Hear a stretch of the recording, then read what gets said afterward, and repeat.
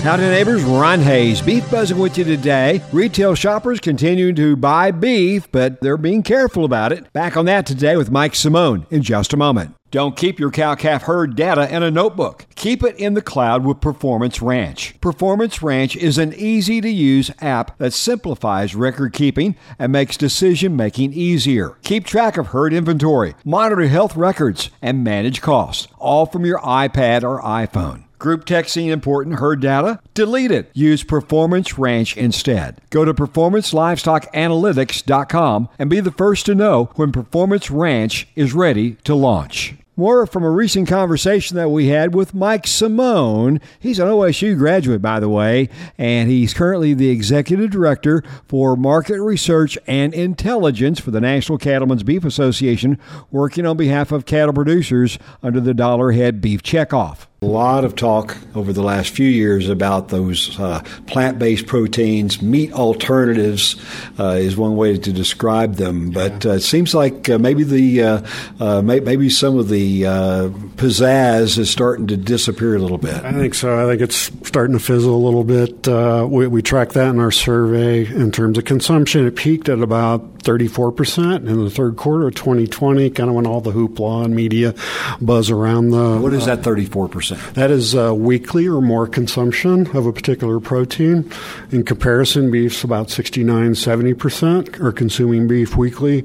So, even that, it's less than half to begin with. For all of 2021, it was about 31%. So far in 22, it's about 29%. And this last third quarter, we just looked at the data recently that we got in, and it's down about 25%. And the other point to make about meat alternative consumption is that they're not eating that exclusively. They're also buying beef and chicken and other proteins as well. It's part of their overall diet. But some of that buzz is starting to wear off, I think. And it's always been just a tiny sliver of the overall total market. That's correct. If you look at total retail sales, it's less than 0.5% of, if you combine it with all beef sales, plus meat alternative, it's about 0.5% of the total market. So it's pretty small. As far as that grocery store experience or shopping experience, it seems like one of the slides you showed, basically the dollar amount is largely unchanged, but maybe they're cutting back and buying a couple of pounds less. That's correct. We see that, through the retail sales, dollars are up. Obviously, things are more expensive, but the pounds sold, total pounds sold per capita are down so far this year, and we see that continuing into 2023. For a variety of reasons, but consumers, they're still going to make that beef purchase, but it may not be as frequent or might not be the cut that they want.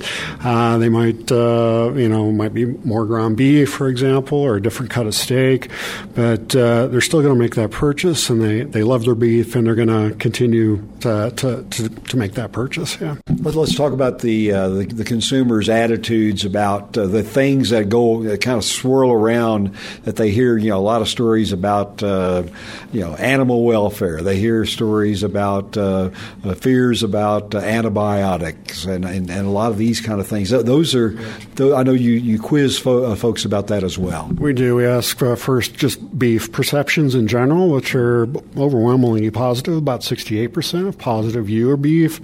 We also ask about beef production practices. It's a little bit less, almost half, though, still have a positive attitude. And then you have another 30% are neutral, so about 70-80% are positive neutral, which is almost identical to chicken, by the way. At the same time, only about a quarter of people actually know how beef are raised. But if you ask what concerns they have, and first of all, only about half say they actually have a concern.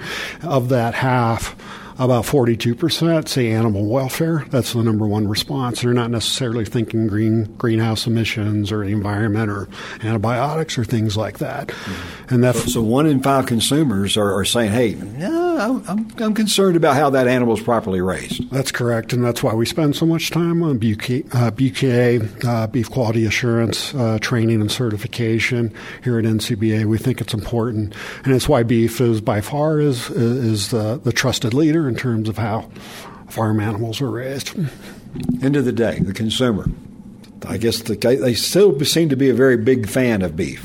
They are, again, consumers love their beef. They're still buying it. Again, overall consumption levels or purchase levels are pretty strong. They're pretty stable. We haven't seen a huge dip at this point. Supply is expected to dip as we go into this fourth quarter and early 2023, so that is pause for concern. But we think, again, consumers are loyal customers of beef, and they're going to stick with it. And we see there's some stormy waters ahead, but I think we can ride it out. Okay. Mike Simone working on behalf of the Dollarhead Beef Checkoff to keep up with today's consumer. You've got the Beef Buzz on Ron. Hey, cattle producers, your next Superior Video livestock auction coming Thursday, November 3rd.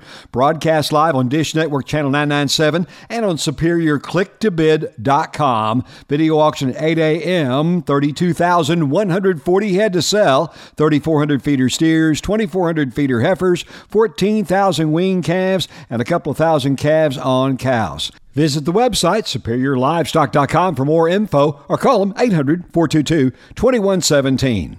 And that's your Beef Buzz. Have a good day. I'm Ron Hayes.